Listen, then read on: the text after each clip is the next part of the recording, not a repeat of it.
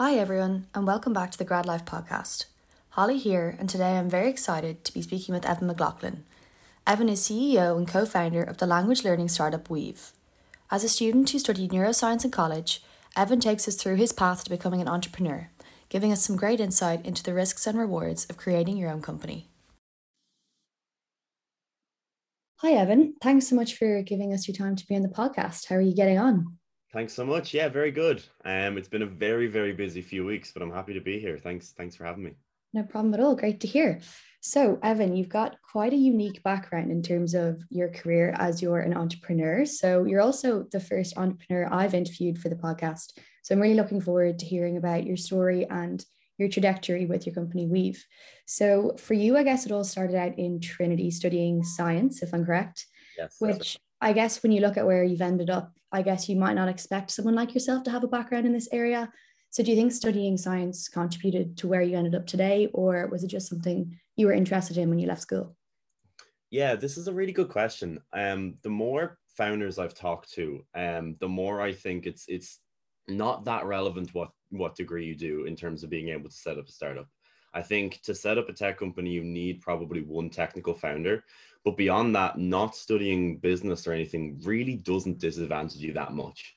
I wouldn't say there's a whole lot of transferable skills that I got through my science degree, but most of the things you learn are like how to write effectively, like the how to distill information and present. Like all of these things are so much more fundamental to kind of communicating an idea to a customer, to an investor, to whoever you're trying to sell your idea to, than kind of the understanding business structures or shares or anything like that. So I think any sort of degree that you have to take in information and distill it and be able to figure out how to communicate it to people is very, very beneficial. But other than that, it's hard to say I've been able to use much of my degree in what I'm doing today. It's definitely driven me from a motivation point of view, and I'm fascinated in the brain, how the brain processes information, and how it learns. So obviously running an ed tech startup, that kind of drives the fascination and the motivation behind all of the startups, and kind of my intrinsic wanting to understand how things work. And that makes me very motivated to get up every morning and do kind of the day-to-day grind sort of stuff. But yeah, I would say that I think people look too much about that particular degree. And if you have an idea, just go for it and you kind of pick up everything as you go. Yeah, absolutely. No, I've noticed from speaking to a few people that their undergrad can sometimes be a far cry from where they actually end up. So no, you're definitely right there. It's not always extremely important. But yeah, so then right after college, you went straight into the Launchbox Accelerator program, and you were working full time here on your startup Diglot. Am I saying that correctly? I'm not sure. Well, Um, Diglot, but yeah, it's actually Diglot. Okay, the reason we changed it is because no one could pronounce it. I see. Okay, that was a great call then. And so this was the same company as Weave, just under different branding. Okay. Yeah. So first of all, maybe if you want to give the listeners just a brief description of what Weave is and what it has to offer. Yeah, happy to. So I guess I'll start back at Diglot and kind of bring through the story because I think it's quite interesting. And when I say it's the same company, it technically is, but we've pivoted so many times and changed that it's almost not, as Yeah. well. So we started off back in June 2020, one of the first lockdowns. And we had this idea to weave foreign words into English sentences, me and my co-founder Keen. So we thought, how do we validate this idea very quickly? So we got a Sherlock Holmes script, which is public domain, which means it's accessible to everyone. And we kind of manually Google translated a couple of words per sentence. It was agonizingly manual and very inefficient, and just kind of grinded through that first book. Went on Fiverr, got a cover artist to make the cover, and kind of just really quickly printed off that book, released it, and kind of put it in people's hands. And it was truly the ugliest thing I've ever seen. This book, I'm not underselling that. It's terrifyingly ugly. The formatting, the everything. But we just wanted to produce the concept on some small scale, get into a customer's hands. Yeah. And it turns out that even in this really kind of horrible duct tape together form, people actually enjoyed it. People were reading the English and being like, wow, I actually cannot believe that the Spanish word is just coming to me, not through a translation, not through anything else, but it's just coming to me. So that's the fundamental idea that we have, is that you basically are reading in context and you're understanding the word with the information you have in that sentence, and not through memorizing, not through translating. And that's what produces actual native speakers. Like if you're talking to a bilingual speaker, they don't need to translate in their head and then speak. They just understand that context, that meaning to the word. So we started off producing that book, and we republished that, I think, 4 times now, and it's way better now. It's much nicer. But over about an 18-month period, we expanded out our book collections, expanded out our languages, to the point that we have now 40 books in 11 different languages. We've sold in 29 different countries. You can access our books on our website. Kind of 6 months ago, though, we took a different stance with the company, and we're thinking, okay, we have this weave technique. People really enjoy it, you know, and people seem to be learning from it. But how do we really bring it to scale and really provide the most immersive experience that we can? So we built out our app. So it was always kind of an idea to build an app. We just never really had the foundations to do it or the ability to do it. So there's this platform called Bubble, and it's part of this kind of no code movement to empower everyone to kind of become a developer. And if anyone is listening that hasn't used Bubble, please try it out. You can actually build anything. It's pretty amazing. Wow. It's not the simplest thing to learn, but I'd say, you know, after a couple of weeks of kind of grinding away, anyone can build almost anything. So we built our entire MVP in Bubble. My co-founder Keen basically learned the platform as he built. We were able to start uploading our books onto that app, and people can now change the level of translation within the text. So where we were 6 months ago was we had our classic books like Pride and Prejudice, Great Gatsby, Sherlock Holmes, all of the books that we published in paperback form, they were on the app. But then people could change the translation. So that was the main difference, is that anywhere between 0 to 50%, someone could try find their perfect level. You know, one of the problems with the books was that someone would buy them, but they say, you know, this bit's a bit too easy, this bit's a bit too hard. They couldn't perfectly match to their level. So the idea of the app is that when you're reading, you have a little slider at the bottom, and it dynamically controls the amount of Spanish, French, Japanese, whatever language you're learning within the text. So you always have enough context that you can understand the story. And then if a page is too difficult, you just swipe it back, all of that. So in the last kind of 2 months, we've pivoted away from that even. Sorry, it's a long, jagged kind of pathway, but I think it's interesting to bring you through it, because people often have a way too glossed out idea of how you get from A to B. And, you know, the analogy is always that it's way more jaggedy and turny than usual. So I think it's useful to bring it through. So about a month ago, we dispatched of the classic books. And now what we're doing is we're taking the top kind of must-read books, say like Atomic Habits or Sapiens or all these, or, you know, The Lean Startup, all these kind of books. And we're getting a team of writers to distill them into summaries. So then we're uploading those summaries onto the app. So now you can read 15-minute summaries of the top most read books, and you can have full control of the level of translation from 0% to 100%. So it's not just at 50 now, but it's 100. And we also have full audio capabilities on the app. So if you don't know how to pronounce a word, you tap it, it gives you a perfect pronunciation. And we also have an audiobook mode. So you can just tap play, put it in your pocket and listen. So really, we're all about providing the most engaging, interesting content for people, and then they're going to learn another language seamlessly as they go. So that's kind of where we're at now. We're very, very excited about the current product, and the response has been really, really good. Because we're really bridging that gap between a person who wants to engage with the language but just can't find an interesting way to do it. You know, we're kind of letting people engage with content that they love and would have read anyway. Like, these summaries are things that people would just read anyway, but you're able to seamlessly acquire that secondary language when you're doing it. And you're actually able to do it very quickly, and much quicker than people kind of usually think when they hear about the idea. So I guess that's a pretty decent overview of kind of where we started and where we are now. Yeah, brilliant. It sounds like even just within the last few months, you've come a long way. And I was going to actually ask you, I suppose, what your sort of target audience was, but you've answered my question there with, you know, being able to change the level of difficulty within the reading. Like, that's great. But yeah, I'm also curious how, I guess, this business idea came about. So during your time at college, What came first for you, like the actual business idea for Weave, or did you just know that you wanted to start your own company without yet knowing what exactly it might be? Yeah, this is a funny one. So starting off, we didn't think that this was going to be our job after college. So we started, I think, just before going into fourth year in college. So just before the busiest time in our life. So like we were kind of just doing it with the attitude of let's build something, put something out into the world, and then we'll learn something. And we were both like, it'll probably fail in 3 months and we'll probably just go back to college and we'll learn something from that process. And at least we can say that we went out there, we tried to do something, and it didn't work out, but we learned a lot. We never really expected to get all of the supports that we got throughout Trinity.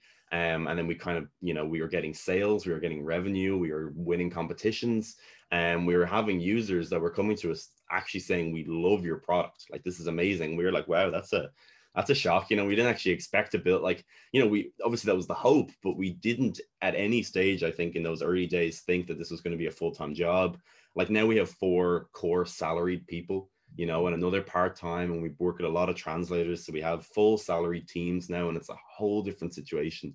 But we never set out that way. And kind of when we got to the end of the year of college, we knew that this was going to be our full-time position. We just loved it so much. We knew this was going to be full-time, that we worked on it full-time for a year without earning a cent. Like, we were doing 70-hour weeks every week without exception, without earning a cent. This month is actually the first month that we've gotten a salary, Oh, wow. which feels fantastic. It feels Yeah, great. it must. Yeah, it feels, I think if you calculate the hours, it works out that maybe like 6 cents an hour because of how many hours it's worked over the time. Wow.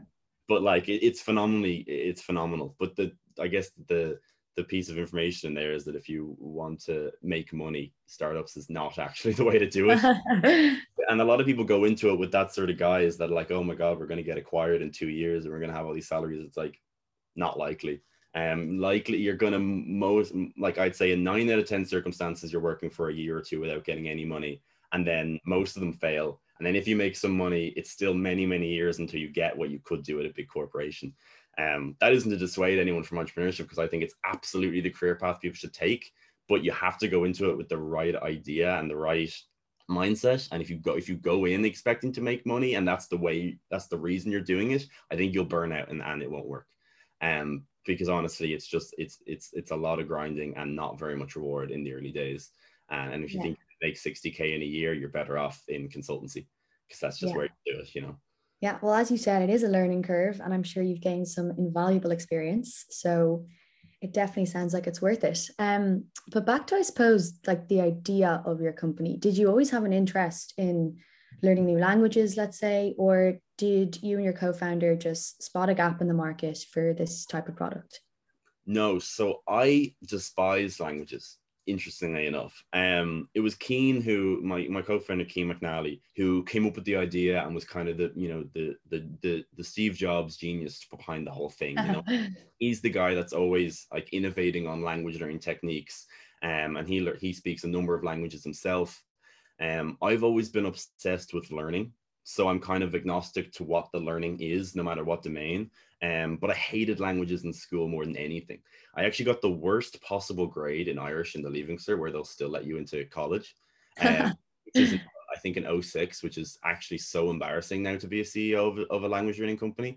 But I like to tell that story because, like, I hated it so much because of the methodology that they employed to get people to learn it. Sitting there and memorizing lists and then memorizing irregular verbs and looking at grammar exercises. And like, when Keen came to me with the idea, he was like, Evan, you can weave words into sentences and just read. And because I loved reading, I've always been a big reader, so I've always read books. And he said, look, I can actually just weave Spanish into your book and you can learn some Spanish. And I was like, no way. That's no way. Like, and he did it in his very like terrible, crude way. And I read the book and it was 10% in Spanish. And I was like, we're starting a company. We're doing this now. I was so amazed at this completely new way of learning a language that I'd never heard of before. And I thought, if I hated languages and this method that kind of spoke to me and made me like incentivized and motivated to learn language, then maybe there's other people out there as well that would do the same. So I guess that answers it, that I hated languages, Keen loved them, and then we both loved them, but through this new kind of way of learning. Yeah, no, that's great. I absolutely love the irony there. That's brilliant. But yeah, again, back to the Launchpad Accelerator program. So, how exactly did you get involved in this initiative in Trinity? And like, how did it work? Did you have to pitch your business idea before getting it accepted, or how did it work in college for you? Yeah, so the funny thing is that when we started off, we had no idea these things existed. And I think that's kind of the opposite to most people. And that kind of was our advantage in a lot of ways, because we set this up not knowing it existed and not knowing that anything was going to come from it. But a lot of people see Launchbox and try create a startup, but that's kind of the inverse order to what you should be doing in ideal Yeah. circumstance. Ideally, you come up with a problem where you find a problem, you come up with a solution to that problem, and then there happens to be supports to nurture that solution. But if you're trying to like retroactively produce a solution for a problem that's for a competition, you're kind of forcing it. You know, and there's some people that make it work and just happen to land on one.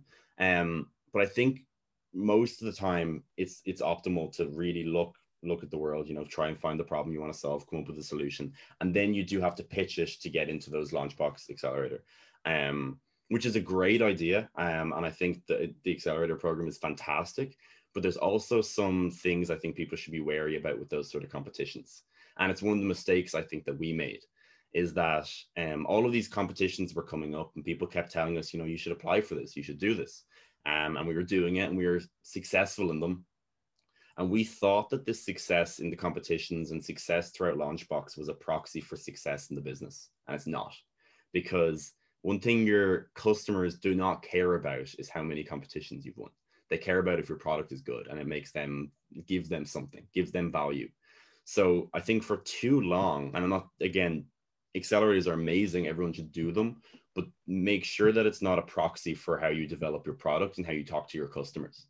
Because if you can come first in Launchbox and come first in all these competitions because your pitch and your story is great, but your product still might be terrible, and nothing else really matters in those early days than making a product for a small group of people that just love it. But yeah, sorry to go back to the process of getting in. So it was multiple stages of pitching. So you generally put together a 5-minute pitch, and there's an audience of judges, and then you get allocated a spot based on who has the best pitch. So I think there's probably three stages of pitching where I think the first step is a business plan. So you put together the value proposition, the problem you're solving, how you're going to solve it, all of that, your business model, how you're going to make money. Then they invite you to pitch. You do a 5-minute presentation. All of this was over Zoom for us, which was quite strange. I actually did my first in-person pitch like 3 weeks ago, which is kind of Right. bizarre because I've done maybe 100 pitches now over the last 2 years, just all online. That's Um, wild. we did all the pitching process for Launchbox online and did the entire Launchbox program online. And that program really is fantastic. The mentors and supports you get there is unrivaled, and it's an incredible privilege that we get, that students in Ireland can avail of that sort of thing. So yeah, I would advise those programs 100%. Yeah, no, definitely having those supports in college are really encouraging for anyone like yourself. But what sort of perks would you get as a being a part of this program? Is it mainly mentorship, or what did you find impacted your company the most? Yeah, this is a good question because everyone thinks that the 10 grand is what's important. And 10 grand's really not. Like 10 grand is not nothing by any means, but like you'll probably spend that 10 grand making mistakes. And that's actually probably how it should be spent, weirdly enough. I think it's rare that someone knows exactly what to do with 10 grand and they are actually able to attribute that capital in an effective way or in the early days. What's really valuable is the network. So it's ridiculous the network that Trinity has. So like in the early days, you don't have anything going for you, really. You know, you're really grasping at straws in terms of trying to convince anyone why the hell would they buy your product. So getting in touch with these contacts where there's these big organizations that can give you lots of advice, partnerships, like all of those things, they can do it basically for free. A lot of these big, big CEOs, all of these people love mentoring, and they love giving back. And the value that you're able to get from that as a fledgling little startup that really hasn't done anything yet is absolutely incredible. You can piggyback a lot on their sort of success. And I think it's what you have to do because you just don't have enough to stand on your own 2 feet yet. So it really is the mentorship, the guidance. Like you have workshops, you have three to four workshops a week where you go through all these different things, like how to build a product, how to scale, how to pitch, legal stuff. There's lots of legal stuff that everyone hates doing, but they're able to handle for you pretty well. So really it is that network. It's also great to be in an environment where people are similar to you. So like you get into that cohort and, you know, each team has 2 to 3 people, maybe 4 founders. So there's 30 or 40 people that are very like-minded and trying to just build something, trying to put something out in the world, get some feedback from customers and then build again. And being in that sort of environment really helps you believe that you can do it. You know, it really reinforces that idea that this actually is a path that I could go down, especially as a science student, when there's very few science students that do startups. They don't tell us that this is a career path in science, you know, like they only tell us academia existed, until I got into places like Launchbox, where they were like, you should go for this. This could be your job. You could have huge value. You can have impact. And it's actually kind of rare that people tell you that, you know, like they actually tell you that you can have an impact in the world. Like the things that you do can really make a difference. And you only really need like one customer to reinforce that idea until you're like, I'm fully sold. But Launchbox is the best stepping stone to get there, to really give you the encouragement and empowerment to go build yourself, you know. And that's an underrated thing that I think shouldn't be so absent in our sort of society and structure, but it is. People aren't told they can have that impact, and people aren't told they can be an entrepreneur. But I think it's beautiful that they can, and they should be getting that encouragement. And that's, yeah, absolutely. I can imagine it's definitely quite inspiring to be surrounded by so many like-minded people, and then also being able to take advantage of people around you with a lot of advice and wisdom. So again, yeah, it seems to be a great resource to have. fantastic. Yeah, fantastic. Yeah. So as a young person starting your own company, you've got nothing to lose, but I guess also everything to learn. So how did you find the transition from going from a very structured college life to working entirely on your own schedule? It's tough. It's tough because it's really difficult to balance things in the early days. Like as you say, the college, maybe you have 2 to 3 deadlines at once, but those deadlines are set by other people, enforced by other people, and you have accountability from your professors, from your lecturers, all of that. So it is very, very different to hold yourself accountable. It's very, very difficult to know how to attribute your time, especially in the early days, and how well to do it. Like that might also seem strange, but you can't do everything to the best of your ability. Like there's this concept, I think, that's been one of the most profound concepts that I've learned that I think everyone should apply, which is just the 80-20 rule. You know, how do you get 80% of the impact for 20% of the effort? This is something that I didn't do correctly in the early days. And I was spread way too thin, and I was doing nothing 80% of the way there, because I was doing like 25 things at once. You know, like Patrick Collison says that running a startup is like riding a unicycle while juggling, while blowing fire in the dark. So you're just like doing 6 things at once and you don't even know where you're going. And that's kind of true. And you kind of just have to get used to that ambiguity. And you have to get used to the fact that what you're doing is going to have uncertain results. Like that's almost the definition of a startup, is that what you're doing is going to have uncertain results. And it's something you grow better at. I think an important thing to do is just communicate a lot with your team. Make sure you get those agile sessions where your team are getting together and coordinating your vision. So I guess the way to hold yourself accountable and to go from the structured environment to unstructured is to have a really tight-knit team and just always be communicating with them, because it's way too easy when you're your own boss to go off and do things that you think might be right and just waste months developing something that doesn't make any sense. So you can build that structure and that accountability within the team. And I think that is what's needed to be done for like long-term kind of productive and consistent execution of ideas.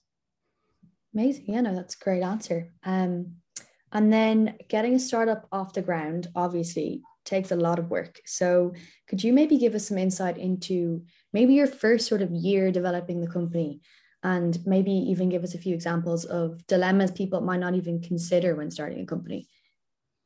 Yeah. So again, I think one of the most important things to do when you're starting off in a company is to look for positive sum gains.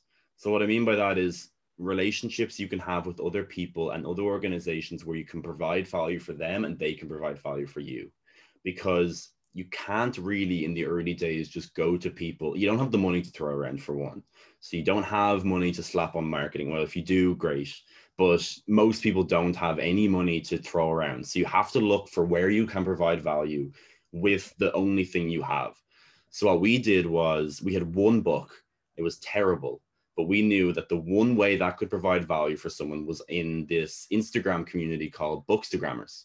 So what these Bookstagram influencers do, and there's infinite of them, and they have somewhere between like 10,000 and 100,000 followers on Instagram. And what they do is they love reading books and they love talking about their books to customers, to their followers. So the thing that we did in the early days was send them the books and we would get posts in return. So that was the value that we could provide for them was, wow, this is interesting. Like I love Pride and Prejudice, but I've never read it 30% in Spanish.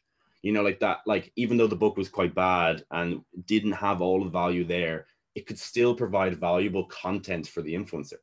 So like if we found that we were able to get extremely cheap marketing this way, so it cost us 5, 6, 7 euro to send a book to someone in the UK, and then we could get a couple of hundred followers from it because they posted on their channel. They're usually like pretty talented photographers, so we also got content out of it. It actually worked out way better than we ever thought.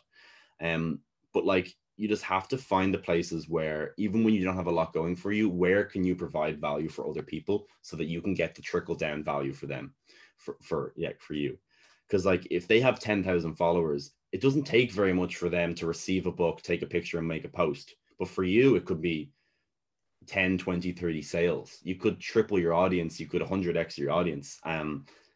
So like one of the things I think you have to do in those early days when you're building is just look for those positive sum relationships. Where can you add value? And it gets easier because those early days when you have one follower, it takes 1,000 messages to get 2 influencers to take you on. Like now people obviously are reaching out to us and we have organizations reaching out to us and it's a completely different situation. But when you don't have any leverage, you just have to really break apart what value you can give to an organization or what value you can give to a person, because that's how you can get trickle down value from them.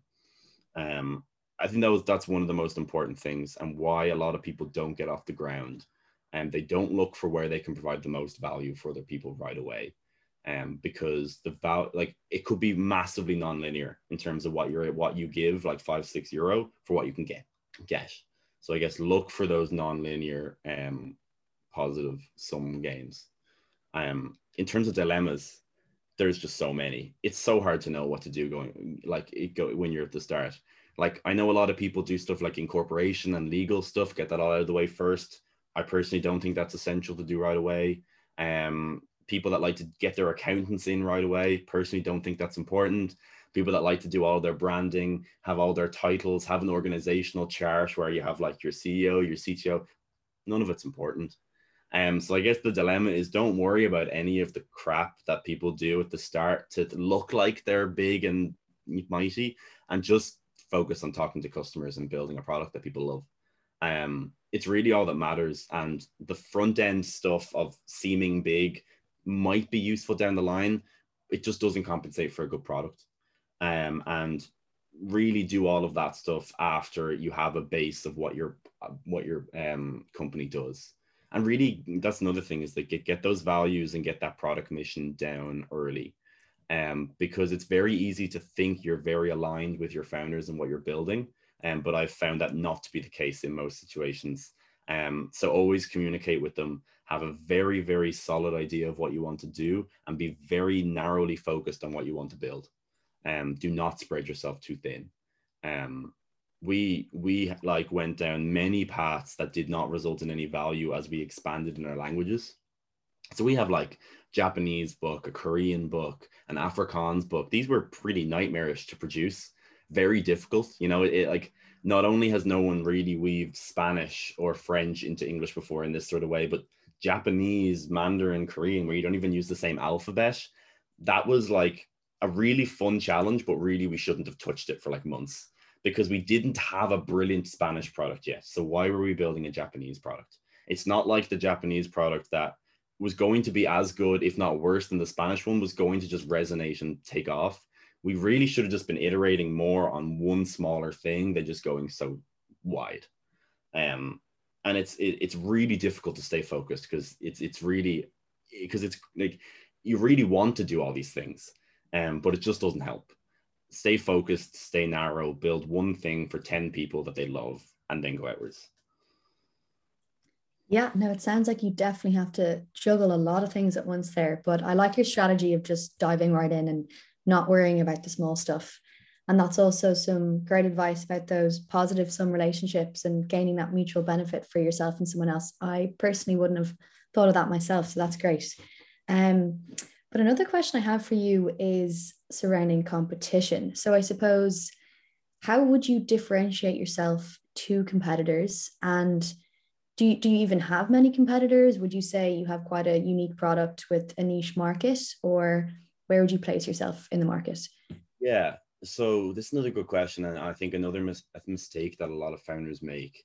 You you should definitely look at what your competitors are doing, but you shouldn't really bother yourself with the different, like, it's hard. It's a hard dilemma in terms of what things in terms of your competition do you focus on, because I think people are far too worried in the early day about being copied and their competitors are going to steal their ideas. Um, I think stay in your own lane mostly.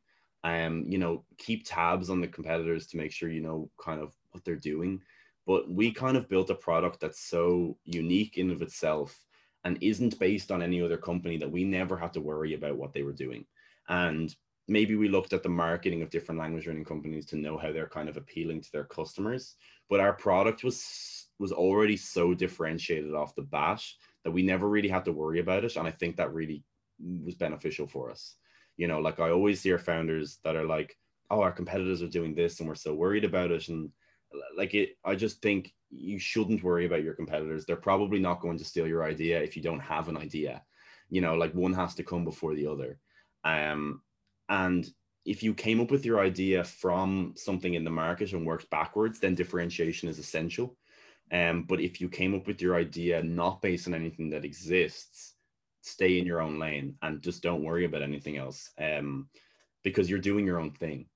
And I think that's probably a better way to do it. Like, because people often think they can reverse engineer something that already exists. And the problem is that it doesn't have to be just a little bit better to take off. It has to be a lot better. Like if there's a pre-existing company that has some value proposition and you think, well, we could do that, but add this one thing, and that could be an entire company. It almost never works out like that. Peter Thiel has this idea that your thing, your technology has to be 10 times better than anything else that exists for it to do anything, because 10 times is basically like the inertia it will take for people to migrate from the thing they're using to your product. So it has to just be so much better. I'm not sure that answers your question because it's hard to differentiate it, and it depends on where you came about your product from. It is important to be different, but I think just don't worry about your competitors too much. Just focus on building your product for your customer base, and I think that's generally the right advice. Yeah, it definitely seems to be quite a unique product, though. I personally haven't seen anything like it before. So far, I'm sure staying in your own lane has worked out pretty well. But you touched on this earlier, and it was the 80-20 principle. And I read something about this on your website, and it said that the top 1,000 most frequently used words make up about 85% of speech, which is quite a remarkable statistic. And it just does go to show how useful this software can be for anyone learning a new language. So I'm wondering, I suppose, do you plan on adding more languages to your website in future? And if so, this is probably a bit of a tricky question, but I'd love to know how you actually go about implementing an entirely new language into this software. If you could maybe give us an idea about what work is required for this to happen. Sure. So we have proprietary language models that we've built. These are machine learning systems that basically are a large amount of data related to that language. So we at the moment have a Spanish language model and a French language model. And every time you want to build a new language, there's multiple steps to it, and there's multiple stages in that system. And I won't go into all of it, but depending on how similar a language is, so like French, Spanish, Italian, they're Latin languages, the syntax is very similar. There's a lot of overlap in those language models. So when we put out a Spanish script that's edited by our translators and comes back, we feed that script back into our system and it gets slightly better. So it's always learning and improving in a given language. But the problem with going to a new language, say like German, the syntax is very, very different, and it's just a much harder language to do. We would have to get our base language model and train it on lots of German data. The Spanish model just wouldn't work for it because the syntax isn't the same. So what you'd have to do is you have to get lots of English sentences, lots of German sentences, and you have to train a system on how to match up those sentences at those words. As I said, for French and Spanish, it works a lot easier, but for German, Japanese, Mandarin languages that just have a very different syntax, very different grammar, very different organization, they need new like machine learning language models. Those are built by our CTO, Oshin, who is an absolute genius, and he handles all the development of all of those language models. But yeah, that's kind of how we do it. I don't know if that's the best answer, because a lot of it is kind of our proprietary systems that we've built out and it isn't public. But a lot of it is working closely with a group of translators in that language and using the data that they produce to train our language models that becomes more effective at doing the actual weaving itself. Great. Yeah, it sounds like there's definitely quite a lot of complex methodology that goes behind implementing those languages, but that's very impressive. So I guess I just have one last question for you. It's quite a casual one, but I suppose if you had a piece of advice for someone looking to start their own company, what would it be? Yeah, this is tough. So I guess the first one is do it. A lot of people just don't do it. So do it. But I guess the easiest way to do it, I think, is to start really, really, really small. Like lots of people try and build a very average product for a large group of people before one person just says, I love this. You know, like one of the best proxies that I've heard for startup success is the amount of people that will just organically word of mouth tell you about a product. Like when you have a friend that says, look, I'm using this thing, it's amazing, I'm getting so much value out of it, you should use it. That's how great startups are born, because it's just naturally organic word of mouth. That's from producing a product that's so good that people tell their friends about it. Seth Godin has this idea that I love, which is you only need 100 true fans. So you don't need a huge audience. You need only a very, very small cohort, but they absolutely love your idea. So I guess the thing to do in the early days is to be very narrow, be very focused, but just try and solve one problem very well. One very, very small problem. It could be the smallest thing in the world, and you can scale outwards horizontally from there. But just, I think, focus and be narrow and be focused is the thing that people do poorly. Because I think you have, as an entrepreneur, the grandest ambition to change the world. And what people don't realize is the way people change the world is by having 10 people love your product, having 100 people love your product, and then 1,000, and then 10,000. It just doesn't work if you have 1,000 people that kind of like it and are sort of using it, but it doesn't really solve their problems. And the product isn't really responding to them on an emotional level. They're not addicted to it. They don't want to tell their friends about it. So just be hyper fixated on one problem, as narrow as possible. And I think it can never be it's never too small. It's always too big. So you might think like, who cares about solving a problem for 10 people? But once you solve a problem for 10 people, then you can do 20, then you can do 30, then you can do 40. But the more that you hyperfixate on those early customers and just build a product that they love, the easier it is to scale. So don't do any scaling until you have a product people love. That was a huge mistake we made. We lost maybe a good year in terms of proper development of building a product that was quite average. Because we had the positive feed forward loops of winning these competitions, getting some user feedback, that sort of thing. Really, we should have been much more focused. We should have found a cohort of people that loved their product, and we should have built the perfect thing for them. And I really think that is the number one thing people make a mistake on, is their grand ambition is to go too wide, too narrow, and they make an average product for an average person. Build a very specific product for a very specific person that they love, and that they'll tell their friends about for free. I think that's one of the things that I would do. Yeah, that's some great advice for anyone looking to go into entrepreneurship. So thank you for all of that insight. I'm definitely personally really impressed with your product, and I could also definitely do with some brushing up on my Spanish since I've left school. So I'm going to have to give Weave a go myself. Please But do. thank you so much for today. It was great being able to speak with you. It's been a pleasure. Been lots of fun. I hope you do check it out. And if anyone else wants to learn Spanish, at the moment we just have Spanish. We'll be expanding to French and other languages soon. But please do check out the app. We're really, really excited about it. It should be on the App Store within about 2 weeks. So that's also quite exciting. Great to hear. Well, that's amazing. Thanks so much, Evan. Thank you.